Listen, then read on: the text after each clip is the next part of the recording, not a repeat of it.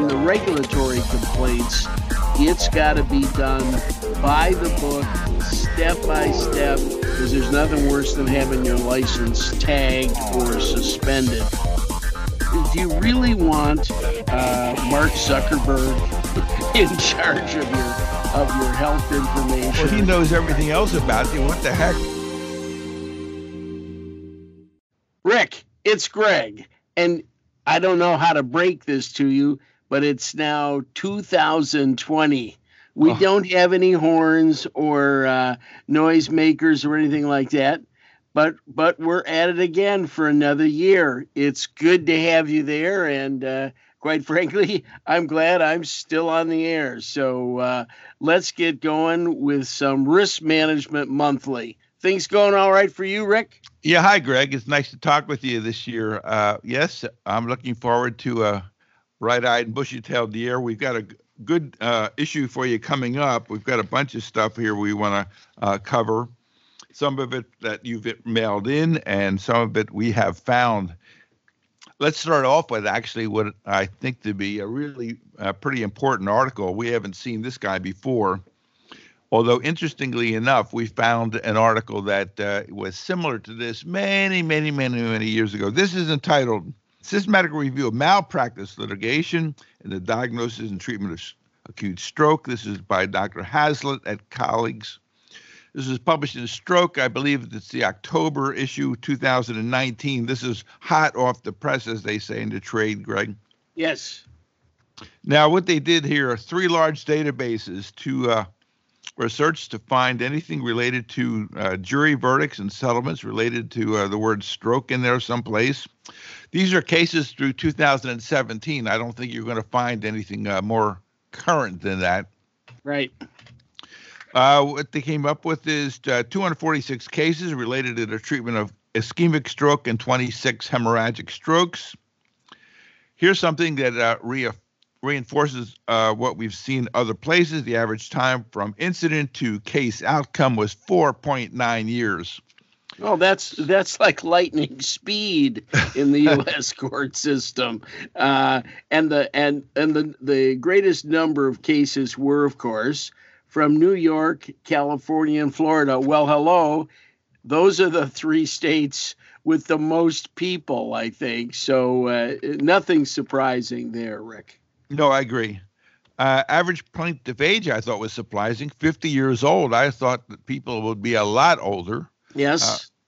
But maybe that's a example of a mathematical kind of jujitsu, because the range of age for strokes that were litigated were from age 1 to age 102, and the average is 50. But maybe there was nobody 50 or whoever had a stroke. It was maybe the extremes of age only. So this is not using the word average is probably not a good term here. It would be better if it was the median or something like that. Yes, and I think the reason this data is a little skewed is because as you get into older age ranges, if you're 80 and you've had a stroke, the family's probably more expecting or more accepting of it and is not as quick to sue. If you're 50, just like you did, you assume that's kind of young, so maybe the family's more interested in suing at that age because maybe they think the patient could have been saved. 30% of the cases only involved the physician, but as you would anticipate, the majority, 50%, involved the doctor and the hospital. Right. And 20% only involved the hospital, implying that somebody screwed up on the nurse's side or something like that. But it would be unusual to see those cases. And how many cases involved an advanced practice clinician? 9. Yes, I know it's not a lot. By the way, Rick, one of the reasons you see the hospital involved in at least some of the cases that I've read is that the families went after them because they didn't have a system set up to rapidly move the patient. Now we're starting to see this huge sea change in the management of ischemic stroke. What we're seeing is more and more people are going to intervention and not giving TPA, but going in and sucking out the clot. So here's something else where the hospital has to have a system set up or they have to have something where this new therapy can accommodate it to. So I look forward to seeing this hospital involvement stay up there, simply because a lot of people aren't ready to take these cases when they come in. 36% of the cases involve patients who are discharged. Well, we don't. That's not good. This is a failure to diagnose stroke in evolution, is what the attorneys are saying. Right. And they could certainly be a stutter stroke, Rick. When they came in, their symptoms, which had come on at home, are now clearing. They get examined. The findings aren't clear, and they're sent home. So it doesn't mean they had a gross stroke sitting in front of them. It may be at the time the physician saw the case, it wasn't obvious, because most of us don't miss obvious strokes. You know, we read a paper many, many years ago that looked at all the cases that they had up until that time. And the major reason for our lawsuits was failure to give or offer at least TPA. In this study, 71 cases alleged failure to give TPA. That's 71 out of 246. So that's not that many. I'm surprised that it's not more. But anyway, Right. That's still up there. Yeah. So by the way, we're not the only docs involved, but we're involved about twice as often as neurologists. But neurologists do get involved in these cases, and I think that emergency docs need to understand that when you call the neurologist up and you put his name down, and this is going to come up on another case today, they're involved as well. Even neurosurgeons were involved 9% of the time in these cases. Well, it's interesting. There is a neurosurgeon at our local hospital who's in charge of the stroke program. Yes. 7 of the cases involved failure to initiate or failure to offer thrombectomy. So this is the first time we're talking about thrombectomy cases. There are only 7 so far, but this is since 2017. So I think that number obviously is going to go up. Well, the 2 papers that changed the world this way were 2014 papers. And those 2 papers were the first time we had some real data that said doing anything vascularly, TPA or anything else, was worth it. So I think the sea change has already taken place, and that thrombectomy is the way we're moving. With regard to the allegations, failure to timely treat without failure to timely diagnose. So the diagnosis was made, but you farted around and you didn't treat in a timely manner. Failure to treat with TPA, we just talked about that. Failure to refer in a timely manner, and a lack of informed consent. It's kind of interesting because we have talked about informed consent. Some people apply, you don't need informed consent because it's the standard of care, which is the worst gibberish I've ever heard of. Right. But it should be noted that somebody here, I'd have to look at those specific cases, but to believe that you don't have to tell the patient and family what you're doing, that's just ridiculous. I mean, no one should pay attention to that. The other one that was popped up here is failure to transfer to another hospital. Yep. Yeah, if your hospital doesn't have what you need to do, the idea is if you don't have a neurologist, if you don't have the clot sucking ability, then you need to transfer them to where they have that capability, since this is now kind of viewed as this is how you treat strokes. Yeah, and I honestly think that even in big states, California, Michigan is a very long state, you're never more than about 3.5, 4 hours from one of these centers that can do a thrombectomy. Now, there's not at least here in the Midwest. There aren't a lot of these centers, but the way they're geographically placed around, you can get to one of these things in 3 hours. And I think that's where the lawsuits are going to be coming from in the future. Yeah, I agree. With regard to the results of the 272 cases, 62% went to a jury trial, which I'm kind of surprised that the percentage is that high. And when you do go to a jury trial, the doctors won 3/4 of the time. So that's the usual answer.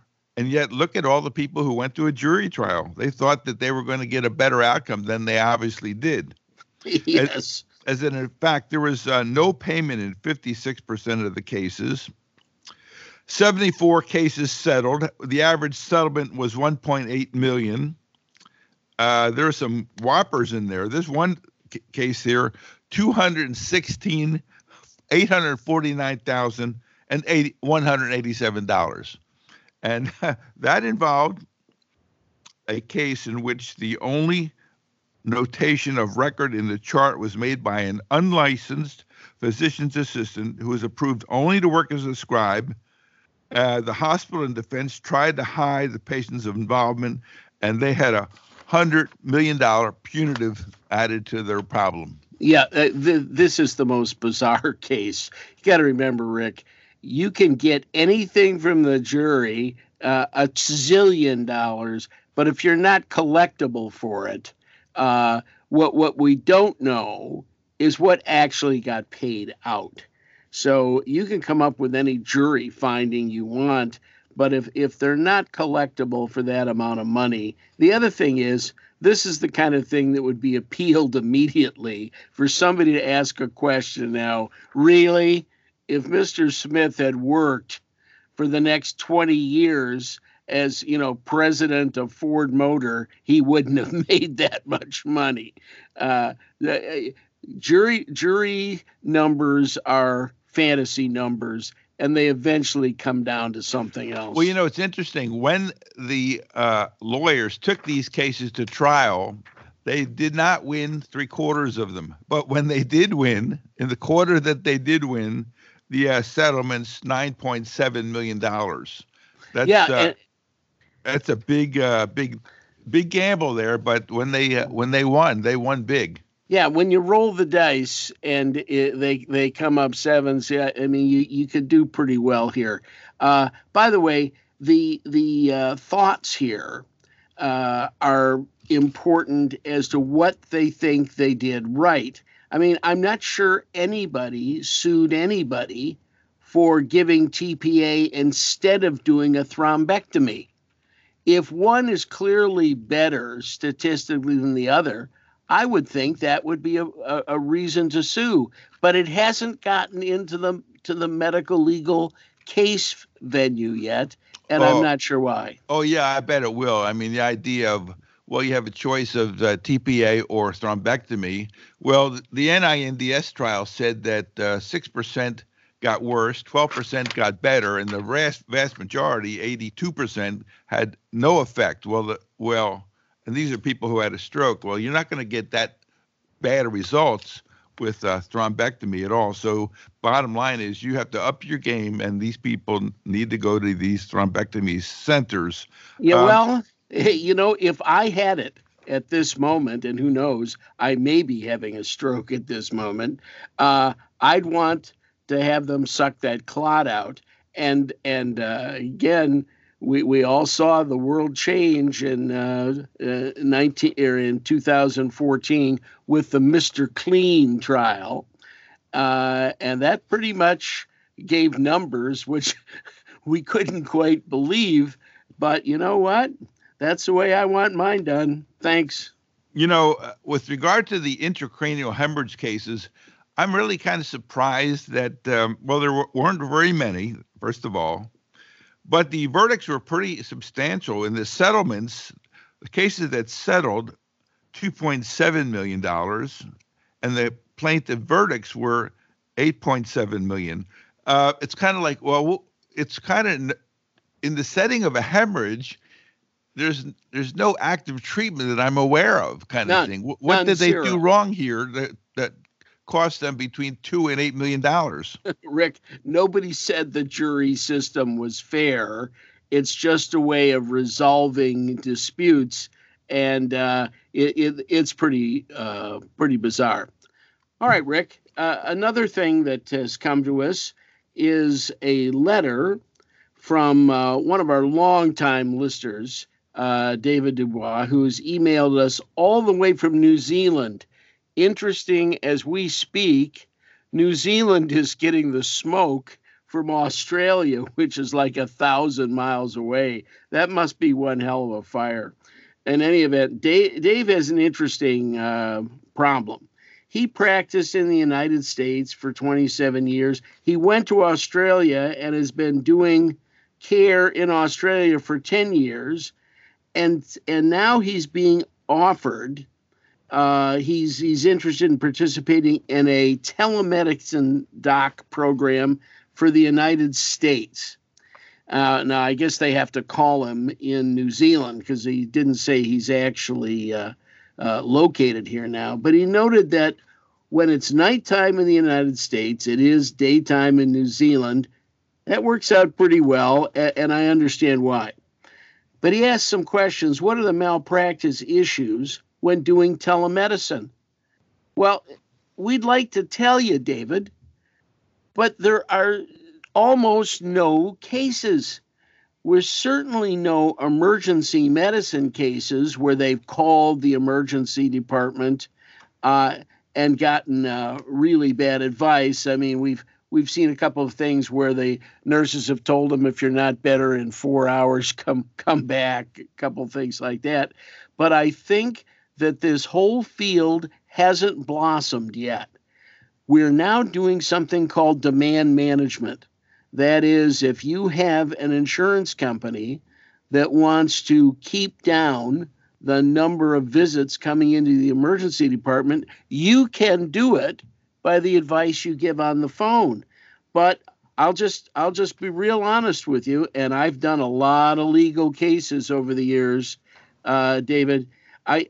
We don't have enough information for us to give you good advice on telemedicine. What I would say right now is half the diagnoses I've made in my life were because I actually saw the patient. You know, it's very hard to have them hold their rash up to the phone and be right in that diagnosis. And you take the conservative point of view, which is, if you're not sure, have them come in and be seen. And I think that's how you're going to stay out of trouble. Rick, what do you think?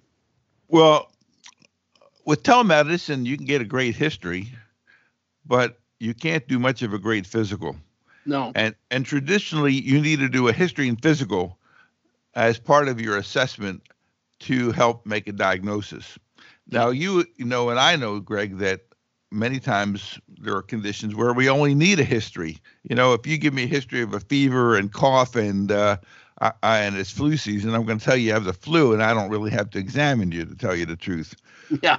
But you know, that may be just an example. But if you have other issues, you know, not being able to touch and feel and look are issues. And so I think that's a medical legal risk right there. However, the telemedicine industry, I think, has gotten they've got a fair track record now of cases that they've done, and so we're not seeing much. Although I think that the stuff is coming, you know, it takes a while for all of this stuff to come into the literature of the world of malpractice. So it's hard to say. So my issue there is, number one, physical exam is not generally going to be completed, and whether that should have been and whether that affects the diagnosis that you make, that's an issue. The other issue is about licensure. Now, this company is from Florida that wants to hire David, and I'm sure these companies know all the rules and regulations about what you need to have in the way of a license. There is this move afoot, which we mentioned before, to have a consolidated license that will allow you to practice in multiple states, which is in fact being done largely to facilitate telemedicine and to facilitate physicians being able to go and do locums in states where generally there is a doctor shortage. But in any case, this is called the Interstate Medical Licensure Compact. Right. And I'm going to read you something here. It says the Interstate Medical Licensure Compact is an agreement between 29 states, the District of Columbia, and the Territory of Guam, where physicians are licensed by 43 different medical and osteopathic boards. My goodness. Yeah, it's big.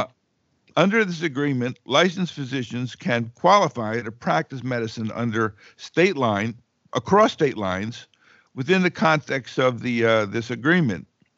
Approximately 80% of physicians meet the criteria for licensure through the Interstate Medical Licensure Compact. I looked at what those criteria were.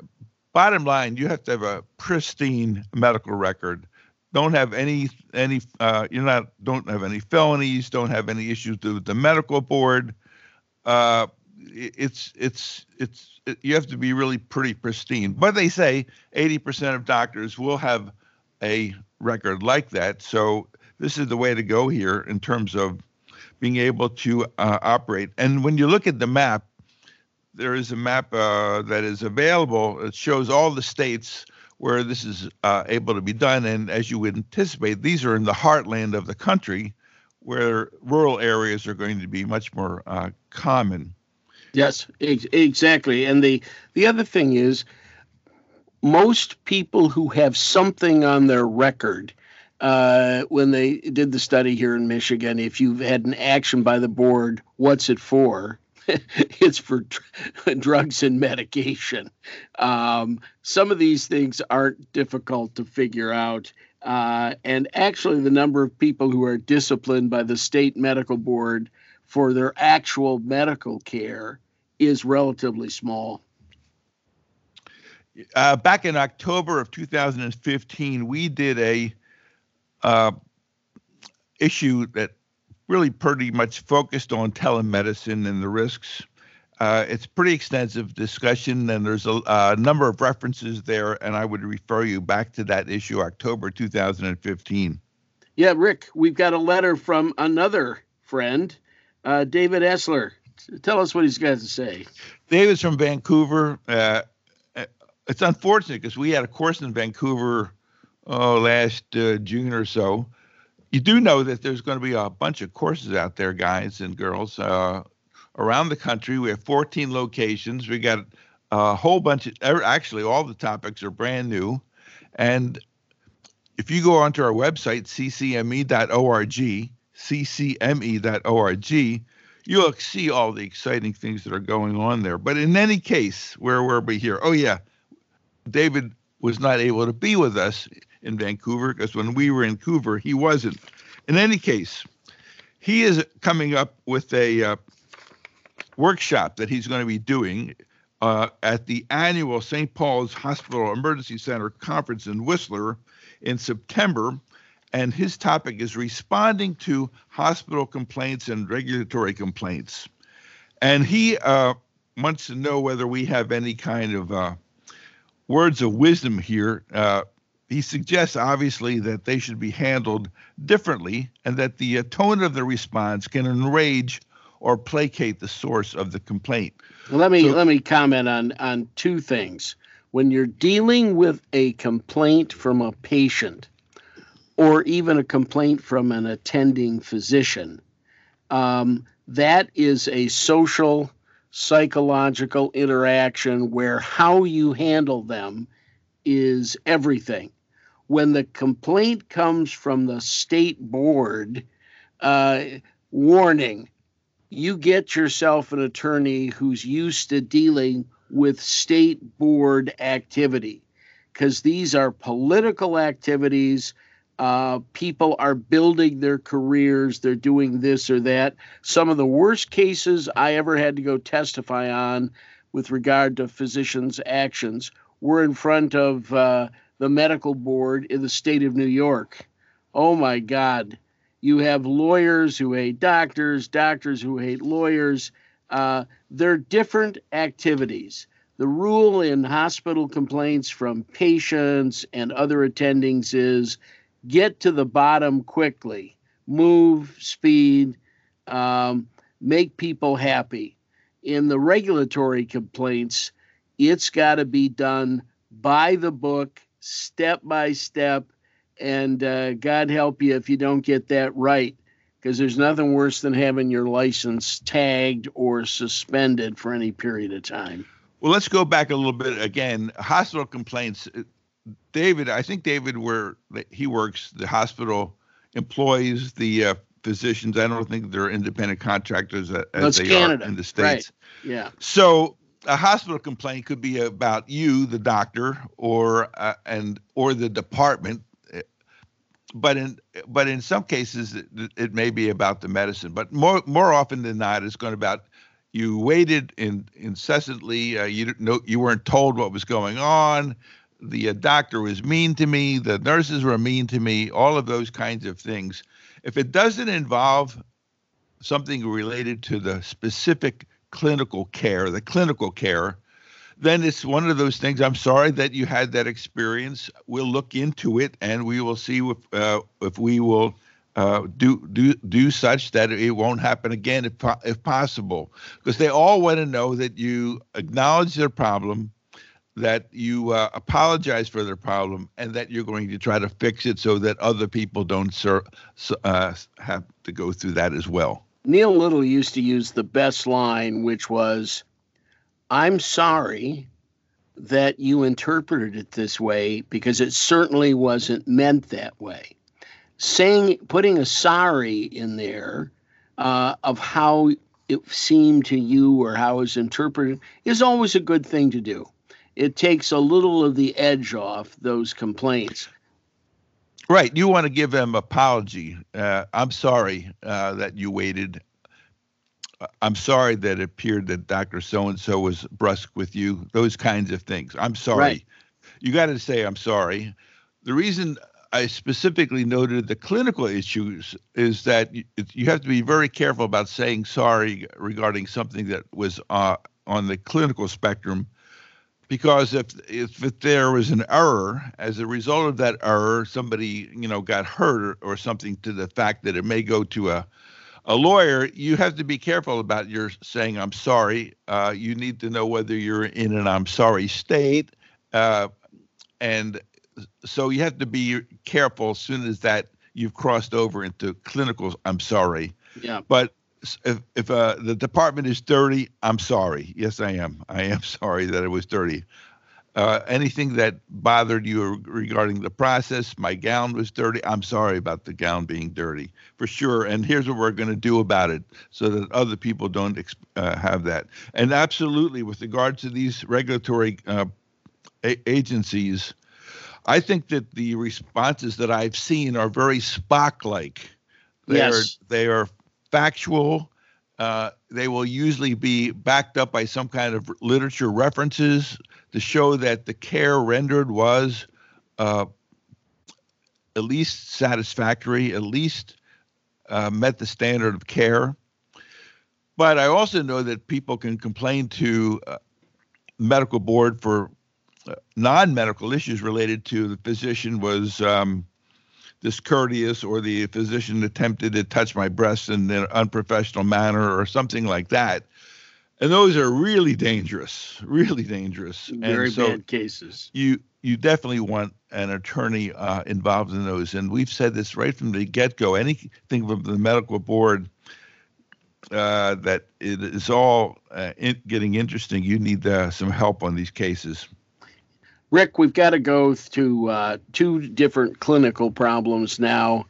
And all I can say is eventually we're going to have to come to the point where if we don't have a specific diagnosis, we got to rethink the situation. The first one is the long and short of this PE case is a college student goes to the UCC, the University. No, that was urgent care. Urgent care. With a cough, chest pain, dyspnea. Well, all kinds of people get that. She gets an antibiotic and advised to return if symptoms worsen. Well, as it turned out, symptoms did get worse, and she returned 2 days later. When seen by a doctor on the second visit, um, this is also the one who was available on the first visit. At that visit, she was tachycardia, hypotensive. Now, Rick, can we say that she's changed some? Is that fair? Yeah, yes, I She's think not so. getting better. And she was given an inhaler this time and was discharged. The following morning, she was found dead. I hate it when that happens. That's never a good thing. Now we've got 2 visits, but there's no comment made on this record where he's rethinking the issue. And when you're tachycardic, hypotensive, Now, uh, doctor, can yeah, I interrupt you it's here? not good. One of the things that uh, one of the nuances here is one doctor saw her the first time with the Yeah, cough, chest pain, and dyspnea and gave her the antibiotics. On the second visit, it was the doctor's first day on the job, stop. and he picked her up, and she was a new patient to this person. Now, what are the credentials of that person on the job? I don't know, but in any case, she tachycardia is, you got to be careful with that tachycardia stuff. Yeah, You really do. right. Hypotensive tachycardia. Let me think this through. So she got an inhaler and was discharged with this obviously bad outcome. Now I should tell you, this is from Medical Malpractice Insights. This is the publication that you can get free. We'll give you the access number to get it. This has been going a long time. I'm blocking. Oh God, who's the doctor who does this, Greg? Oh God. Chuck Pilcher. Chuck Yeah, Pilcher. Pilcher. Yeah. Right. Exactly. Well, Chuck, we generally take a look at his cases and spin them our way. The take-home points in this case was failure to create a differential diagnosis, and that comes up over and over and over and over again, where people have blinders on.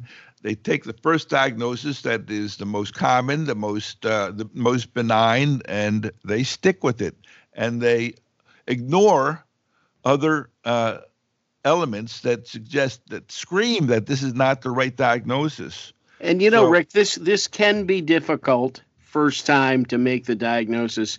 We had a gal at my hospital came in with cough, sort of whiny. Mother says, well, she doesn't want to go to school, blah blah blah, and the sent home. Comes back the next day dead. A 13-year-old with. How many times in your career have you seen somebody that young die from a PE? It's got to be rare. But I think the message here is first visit, okay. Second visit, and getting worse. Now we got to rethink the case. well, And the that's big three here are dissection, pulmonary embolism, and myocardial infarction. Those are the right. big three. You got to, you have to think of those for sure. So this person really didn't come up with a differential. I don't know what the credentials of the doctor was on the second day, but he just missed this pretty clearly. Yeah. And the the jury was not kind, Rick. This was a $9 million verdict. Catch this too. The plaintiff's counsel asserted that the urgent care center was too busy and it was understaffed and the clinician was rushed. This is profits ahead of patients. Can you just hear that in front of the jury? Yes, of course. Profits in front of patients. Yeah. Well, I really like the idea of attacking you because, in fact, you are understaffed. You've chosen to be understaffed, and you're too busy, and this place is out of control and dangerous. And you can understand, I think, how a lay jury could put that together. And all they have to do is go back through the logbook and say, this poor doctor was being asked to see 13 different patients at the same time, kind of thing. And ladies and gentlemen, the jury, what kind of job can he do? Look what happened to our poor person who slipped through the cracks here. Yeah, I rest my case. Yes, well, you've stated it well, Rick. And the problem is whether it's true or not, any of that stuff. It makes a good presentation to a jury, particularly when a family has lost a young woman who's college student in her 20s kind of thing. It's very effective. Now he gives us another case where we've presented this case so many times, but people keep making this mistake. Tell us about the case. Well, Rick. listen, before I do that, thinking of urgent care centers, did you see this headline in the last couple of weeks where 15 doctors are going to be fired to be replaced by 15 nurse practitioners? Yes. In urgent care centers? Rick, you had to expect that what going to happen, because the last time I checked, one gets paid more than the other, and somebody is going to try and, let's say, push the profit margin in their direction. It's going to happen, and it just happened. It comes. Yeah, I never thought, honestly, 6 or 7 years ago when we started doing courses for PAs and NPs in emergency medicine that, that this would come. I guess people would say, well, you were kind of stupid for not thinking this through, because this was the eventual how this outcome. Was going to go. Yeah. Okay, so the next case is a 48-year-old female arrived by EMS with back pain after lifting her grandchild. There is a leg weakness and numbness per the review of systems. She's had some prior job-related instances of back pain, and she had a CT done 5 years ago. It showed some mild disc displacement. Well, who doesn't have that? Right. The nurse's notes noted the patient to be angry, demanding, and unpleasant. Okay, well, we see that we've got some tension developing here in this relationship. The nurse notes that the patient moved the legs, despite the patient's claim to be unable to do so. I'll prove it. I knew you were, a pain in the butt, and now you're faking it. Yeah. By the way, it's interesting that all of us learned how to do correct examination of the extremities, lying down, sitting up, how much pressure, all these sorts of things. It's rare that you actually seen it done on these cases. Then there's the leg can move. That doesn't mean it moves correctly, or it doesn't move without causing pain, or all these other things. What you read off this chart, and again, if I was plaintiff's counsel, I would push. Look, they've already made a decision that she's a pain in the butt. She's angry, she's demanding, she's unpleasant. You know what? That's really not the way, if you can, avoid that sort of language on the chart. Yeah, you can say that the patient may be upset, appears something or other. Yes. Anyway, the patient voided 250 mLs of urine and subsequently wound up getting a bladder scan to see if she had any residual urine, and it only was 900 mLs left. Yeah. Now, wait a second here. She gave me 250. And, it's very hard to control urine. It's not like she can let it out. Yeah, well, you would know. Yes, I would. You would know it's difficult to control your urine. In any case, it's bad. Yes. This resulted in a Foley catheter being placed. The neurosurgeon was consulted. The neurosurgeon sent their PA down to assess the patient. Urine retention was attributed to pain medication, although the only pain medication given was Toradol. I don't think that urinary retention is a side effect of Toradol. It'd be opioids that would be part of. Yeah. No imaging was ordered because prior spontaneous voiding precluded spinal cord injury.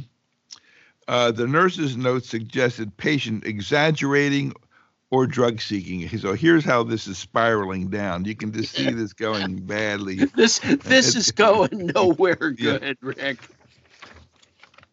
So Yeah. they boarded her in the emergency department for 34 hours just to get her more pissed off.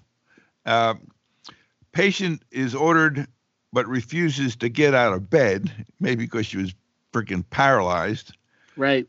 By day 5, catch this, she has failed voiding trials. A Foley has been placed in the ED. No bowel movement, remains uncooperative. I can understand why. Spinal decompression surgery was arranged without a CT or MRI being done first. This is like chronic pain, neurogenic bladder and bowel, saddle anesthesia, bilateral leg weakness, and foot drop, resulting in a quote-unquote sizable. It says plaintiff verdict here. We would have known what that is, but in any case, there's no dollar sign here. Maybe it was a settlement instead, where you don't necessarily know the amount. But this didn't go well. This got all kinds of red flags going on it. There's obviously poor relationship between the providers and the patient. There's some fundamental kinds of things that are going wrong here as well. You know, when somebody sends down their first-year medical student to come down and do a consult for you, you know, it's kind of like this may be a teaching experience for the first-year medical student, but it's you've got serious business to attend here, and you're looking for a real opinion here. So I think that clearly I would have preferred the neurosurgeon be able to. This is not something that, you know, they're busy people, but it sounds like this is worthy of a neurosurgeon's attention. It certainly does. I mean, I'm so sad when I see these cases because because you send your PA doesn't mean you sent your skill and your brain. And if you're not happy, if they say, well, she's got 600 cc's of urine still sitting in a bladder, you know, there's something wrong here. And somebody needs to take care of it. Well, you know, you talk about a residual of 900 mLs. I don't think you have to go much further to justify getting a neurosurgeon down there. But nonetheless, this was everything that could go wrong did go wrong. Go wrong. All right, in the news. Okay, short bits that we ought to know about. The University of Rochester Medical Center, that's in Rochester, New York, got its hands slapped to the tune of $3 million because of 2 data breaches. Now, Rochester is a night and day kind of city. That was the home city of Eastman Kodak. And in the last 10 years, Eastman Kodak, which sold film, went from being a big-time company to being nothing. Now, the other thing they did was they sold X-ray film. And you know how many X-ray films are actually used these days. It's a very sad situation. In any event, they had 2 data breaches, one in 2013 from an unencrypted flash drive, and 2017 an unencrypted laptop. Between the first and second breaches, and of course after the first one they were warned, the hospital failed to conduct a risk analysis, implement security measures, and and this is the kind of thing that the regulatory agencies need, is to see that they've done nothing to reduce the risk and vulnerabilities to protect information that's going to be spread throughout the medical community. Some sort of mechanism should have been put into place to correct this problem the first time, Rick. Well, actually, the Office of the Attorney General, or who was ever involved in this case specifically, the OIG, basically helped the hospital in association with the first breach. So they basically said, okay, yeah, there's a breach. Here's what you need to do. And at the end of the first breach, there wasn't any fine as far as I was able to determine. but they didn't have much of a sense of humor, because when the same thing happened in 2017, and it turns out that they did nothing of the remediation that they were supposed to do, they didn't have a leg to stand on, so it was $3 million. All right, I've got another short one I want to stick in here, and this is Tharp versus St. Luke's Surgery Center, and this comes to us from the Supreme Court of Missouri. This is a very interesting finding because they looked at the reversal of a lower court judgment against a hospital, finding that there was no insufficient evidence, or there was insufficient evidence to support the claim of negligent credentialing. The surgeon had actually not told them about half of his malpractice cases. Now, it's interesting, throughout the finding here, the Supreme Court used the term misstatement on the application. Is that anything like a lie, Rick? I'm not sure. It's a misstatement. It's a misstatement. But he was appointed to the medical staff. He was functioning. And in the lawsuit that came about him, the Supreme Court said, this misstatement, although it shows some sloppiness on the part of the hospital, the plaintiff would have to show that lack of knowledge or training or something he did in a previous lawsuit actually caused the problem in this case. I think this is the kindest ruling this physician and this hospital could have ever gotten, Rick. Well, okay. Let me summarize here. So something bad went on as a result of a surgeon at a hospital, and these people are now claiming negligent credentialing. Right. And during the credentialing process, they found that there were multiple omissions of lawsuits that related to the surgeon from the past. Right. And this judge says that now that may be true, and they maybe have done negligent credentialing, maybe not, but it's got nothing to do with the bad outcome that you had as a result of Dr. Such and Such's surgery. Exactly. So I think that's kind of interesting. This idea of attacking on the point being negligent credentialing gets around the caps on pain and suffering that is out there in some of these cases, so that if you can sue the hospital, that's a different matter, and credentialing is now becoming the focus of lawsuits.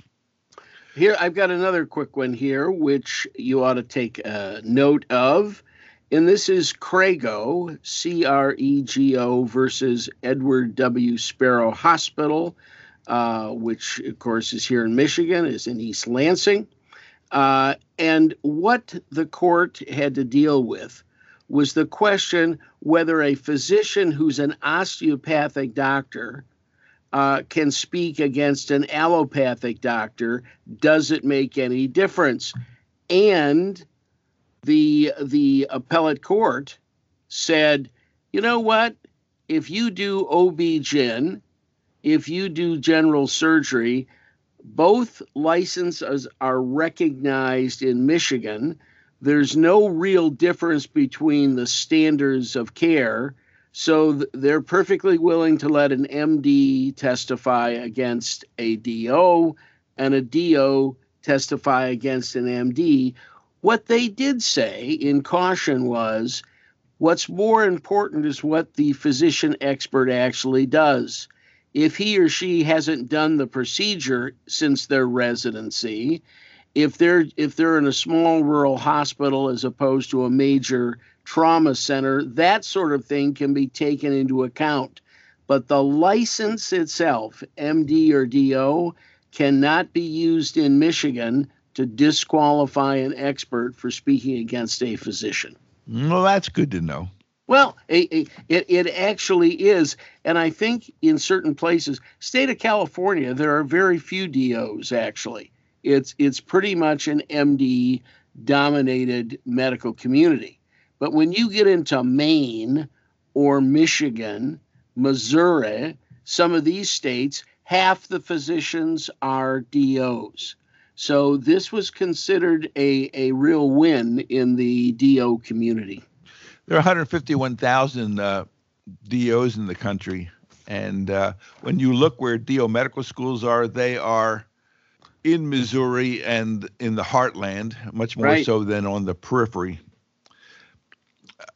Here's one by Mark Nevin. Mark's a PA who's a listener. Thanks for writing in, Mark. He pointed out that, usually when there's a 72-hour hold, there's the opportunity to reinstate that hold if the person still is suicidal or whatever the reason was to put the person on the hold.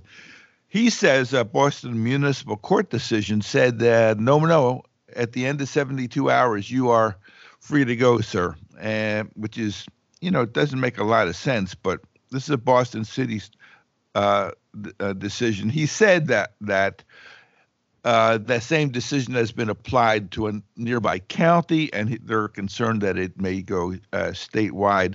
I think that it would be very difficult to uphold that municipal decision when on a broader scale. Well, I think one of the reasons this decision took place was this is a kick in the side for people to get things done in the 72 hours. So a doctor or hospital, if you don't get somebody in there, a psychiatrist or somebody who can at least sign the commitment papers and move them to a psych facility, then you're putting the rest of the community at risk because we have to let these people go. I agree with you, Rick. This is a frightening kind of decision, and I certainly wouldn't want to see it come down on me. But all I can say is good luck. The psych situation of the country is not getting any better that I can tell. There are psych questions everywhere. There are homeless questions everywhere. These are where the real gaps in the system are, where people are going to fall between the rungs of this ladder. Yeah, Greg, you have one coming up here. I like this next one. Oh, the CBS reported the case of a lawsuit being filed on December 5th by a nurse who worked at Penn Medicine. That's in Lancaster, Pennsylvania, I'm sure. With the University of Pennsylvania, they've had a relationship with that hospital out there, and I guess maybe they just bought it. And so they're part of that system. She was allegedly fired for refusing to get a flu shot based on religious reasons, and because she read that flu shots can increase miscarriages. I hadn't heard that one, but flu shots have been required by the Penn system since 2012, and other requests for exemptions have been denied. First of all, we're the only country where this is a big issue. The British did a lot of studies, and they said, the flu shots actually help to keep our patients better. You must get your flu shot if you intend to work. Now, is that a form of coercion, Rick? Are we forcing somebody to do something that's against their will? They're being paid. There is data to suggest, most of it British, that it does make the patients better because they stop bringing in all this bad disease. What should we do here? I think it's a bit of a dilemma, and it's kind of interesting in that in California right now, there is a big ado about measles vaccine. And there are these anti-vaxxers who basically have gone to our Governor Newsom, and have taken residence in his foyer outside of his office, basically because there was a law basically mandating that you get your immunizations. And actually, he watered down that law when he signed it. And so there was some concern on the part of the people who are in favor of vaccinations. But this is not going to go away. There are these people who believe that vaccinations should not be given, they're ardent in their beliefs. And so this is like people aren't going to be changing their minds. So that and the other thing here is that in California, I think if it's you give more than 5 exemptions for immunizations to a child, that you'll be reviewed by the medical board. More than 5. So Whoa. they're looking for, there was a doctor in Orange County here whose license was restricted to some degree as a result of the fact that he was a anti-vaxxer, and he would be giving you these excuses right and left.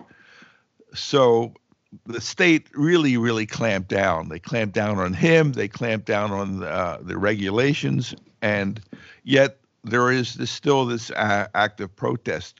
I thought that the hospitals, if you weren't going to get a flu shot, that you would be required to wear a mask all the time around the hospital. And this was termination, Rick. Yeah, this isn't putting a mask on. Well, that may be this has come to.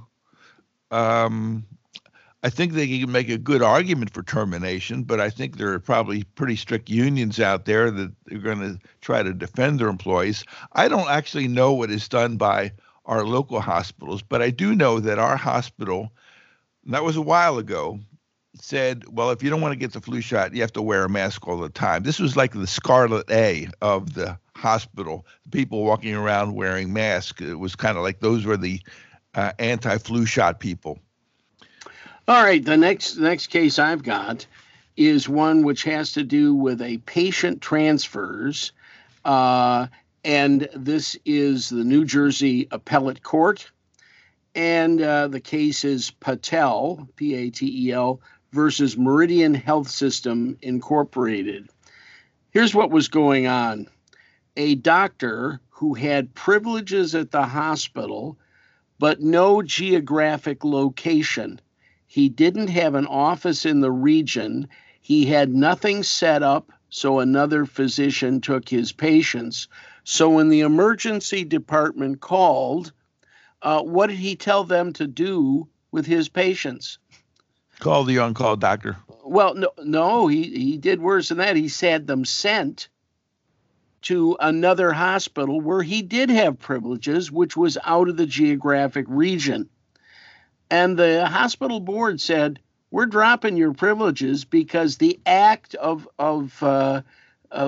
transfer can in and of itself constitute an imminent risk or danger. There's no reason, if we have the capability to take care of a patient, you're tying up medical services and putting a patient at risk by sending them somewhere else. All of us have had this problem at some point in the past where somebody at a bigger, fancier hospital, which basically means the residents do their work, had them transferred sort of immediately. There was no thought of keeping the patient. Thought it's interesting that the appellate court of New Jersey said, yeah, you're putting them at risk by not maintaining privileges. The hospital did the right thing in pulling your hospital privileges. Okay, how about this one? This one annoys me. This is from the Battle Creek Inquirer. That's up in your neck of the woods, isn't it? It is. Well, wait a second. Battle Creek, that's Kellogg's. We call that Snap, Crackle, Popville. And of course, that's where Kellogg first came up with his cornflakes. So is that anywhere near you? About from where I'm sitting right now, about 80 miles, Rick. Gotcha. Okay. Well, this is from the Battle Creek Inquirer, published December 9th, 2019. It involved a Burmese woman who spoke very little English. She was scheduled for an MRI as an outpatient. And on arriving for the MRI, there were some issues with regarding inavailability of an interpreter. Now, the hospital did have the telephone interpreter kind of system that we know about, and for some reason they didn't use that in the MRI department, or there was something wrong. What they would not do is they would not let the husband interpret for the patient. Yeah, that's crazy. This is because, catch this, because patients and family are not allowed, family and friends are not allowed to provide interpretation due to legal protocols. Now, we did a whole bunch of stuff on interpreters a long time ago, and basically you need to be a qualified interpreter.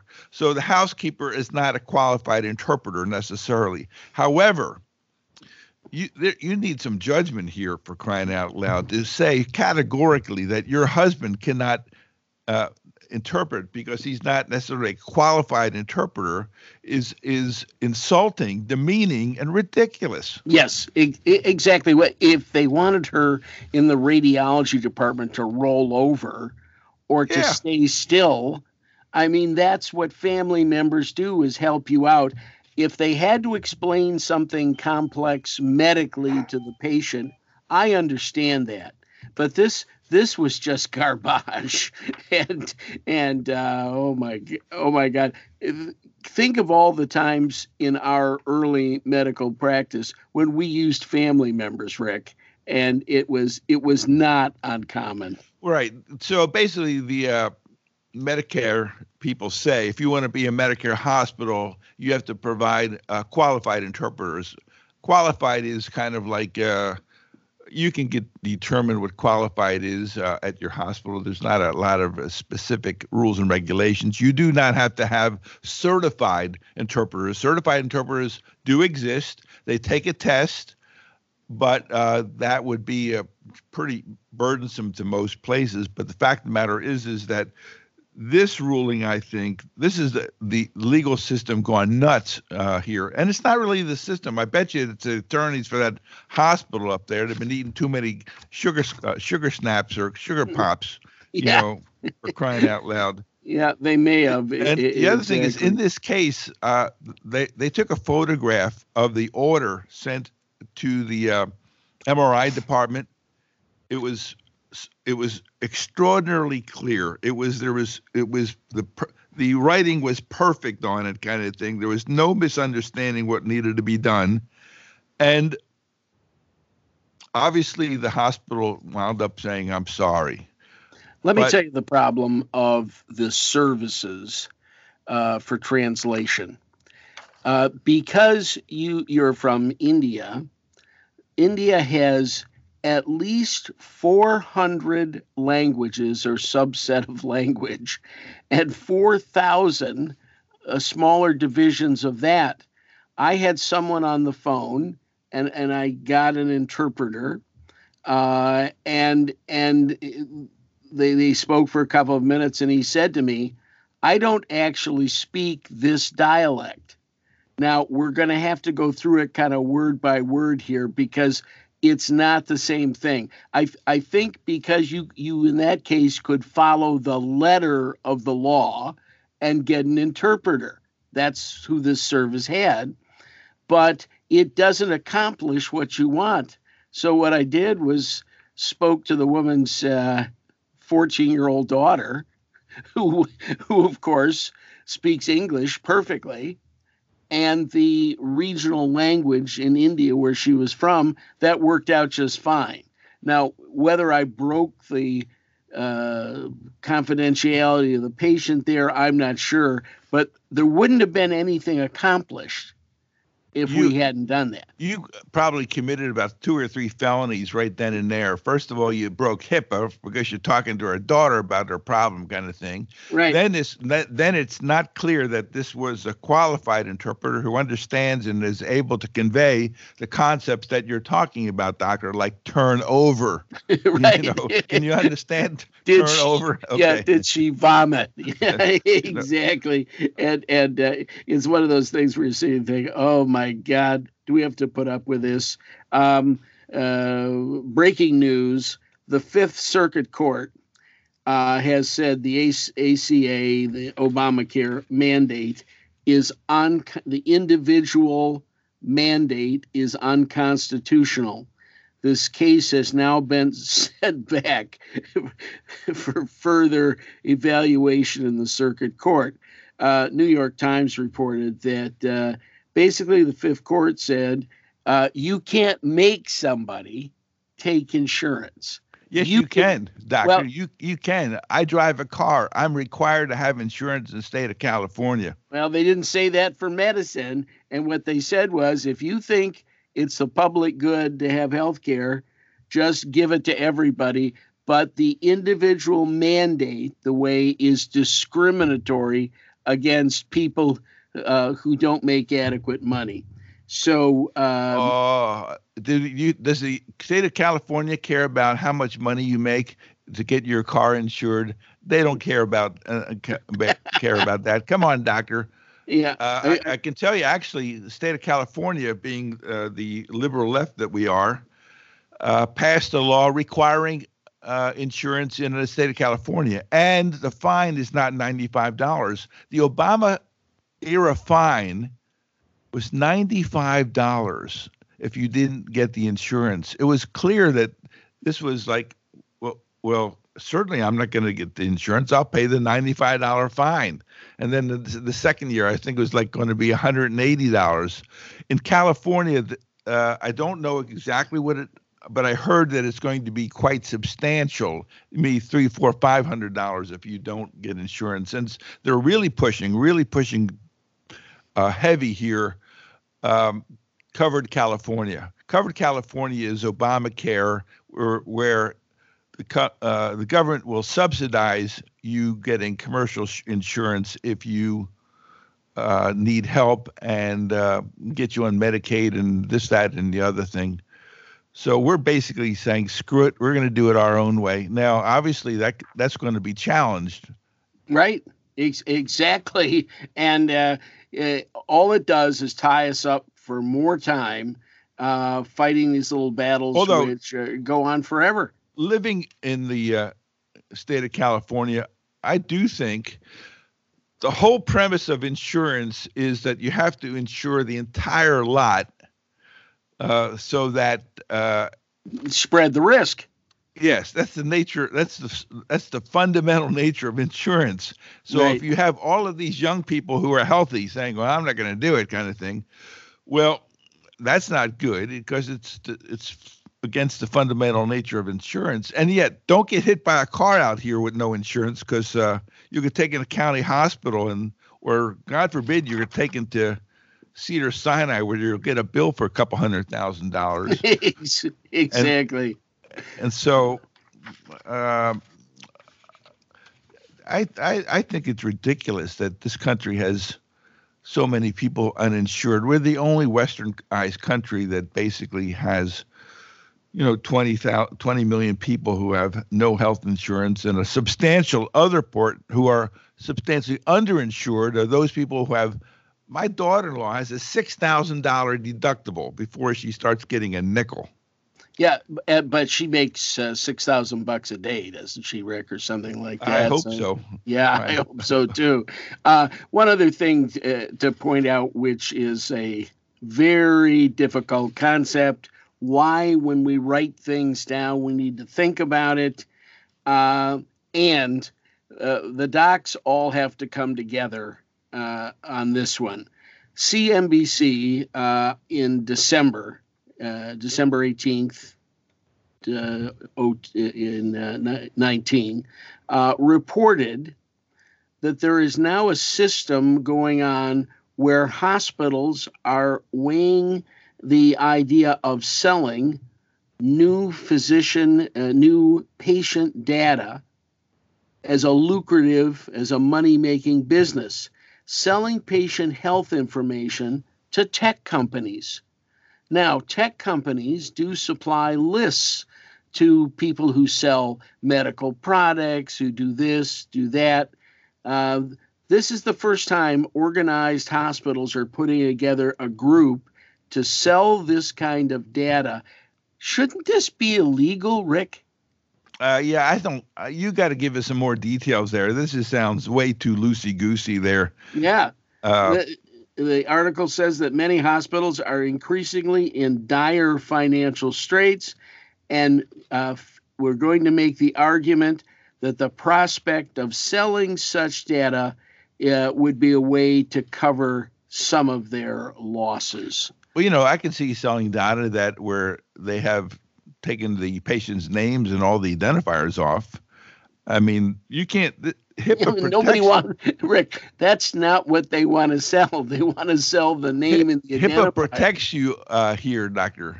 You've heard of HIPAA, I Well, believe. I would hope that it would, but if you hear your hospital is involved in this, and they say substantial number are putting together this group to sell this information as a pack to tech companies. I mean, do you really want Mark Zuckerberg in charge of your health information? Well, he knows everything else about you. What the heck? Yes. Hey, listen, I got one other thing before we wrap up here. Yeah.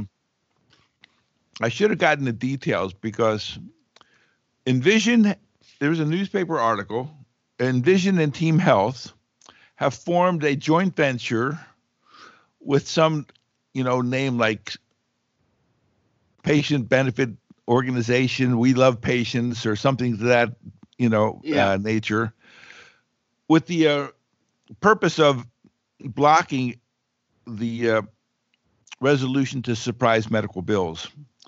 The surprise medical bill thing is going back and forth. There's support for it on both sides of the aisle, but the nuances are what this is about. Are the insurance companies going to win? Are the medical providers going to win? Where's the cake going to get sliced up here? Obviously, surprise medical bills need to be resolved. That whole issue needs to be resolved. Patients can't get stuck here, getting blindsided when the ER group is not in network with them, which is, pretty absurd. Right. But the ER group says, well, the insurance companies don't want to pay us enough, and the insurance companies say the doctors want too much. So they're basically at an impact. But in the meantime, patients are getting these bills, and it would seem that the CEO of the hospital would say, "You guys got to sit down and you got to iron this out. There's no walking away from this." Yeah. But in any case. Yeah, in any event, this is not going to go away, and it's not going to be solved simply. It's like the drug prices. What very few people don't want to talk about is if you're in England or Sweden or something, you take almost a third less medication. Why? Because most of the shit we give doesn't work anyway, and the big fight is over. I want my maximum benefit and everything my doctor wants. And what I want to say to him sometimes is, you need a new doctor who's not going to have you on 14 supplements. That'll start the discussion of how we reduce healthcare costs in the country. Well, doctor, we are at the end of our time. I'm looking at Greg over the Skype line, and I'm looking out the window. You have an office with a window now, doctor, and I'm looking out there, and all I'm seeing is white. I see a white truck. I see white ground. I see white. Everything's out there is white. Yes, it is, as a matter of fact. And that's kind of the way it is in Michigan this time of the year. Let me talk about wine of the month for just a second. Mark Tulin visited his local North Scottsdale Costco, and he found a bottle of Brunello de Montesino at $27. He admits that he was probably under the influence when writing this, but says it's an absolute excellent bottle of wine. Mark, let me fill you in on a few things. Number one, this is a part of the series that Costco is now calling one of its signature wines. I took my wife yesterday. We went to Costco. She's got the Costco card. So I took her over. She said, all right, do what you need to do. I tried to buy this wine and taste it. They're out of it. It's so popular and so good. But, while I was there, I thought I'd look at all the new wines that they're now taking because we reported last year Costco had gone into agreements with major wineries in California, France, Italy, and Greece, and they're putting out their own, I don't think they call it Kirkland necessarily, but they're putting out these wines, which everybody says are exceptional. I mean, there are big time names in wine, Louis Jadot from France, things like that, who've signed on board because they either get on board or they're going nowhere because they move so much wine through the shelves at Costco. So here's a promise. When they get it in, when it comes back, I will taste it and I will report it on this show. So hey, thanks. Mark sent me a picture of the bottle. It does say Kirkland on it. Yes. And the other thing is here, he also said, while under the influence of this fine wine, Mark acknowledged that, quote, the Risk Management Monthly podcast is the best CME around. Obviously, he was under the influence. Exactly. Yeah, obviously. Yeah. All right, guys, that's it for January 2020. We'll talk with you next month. Bye for now. Bye-bye, Greg. Bye, Rick.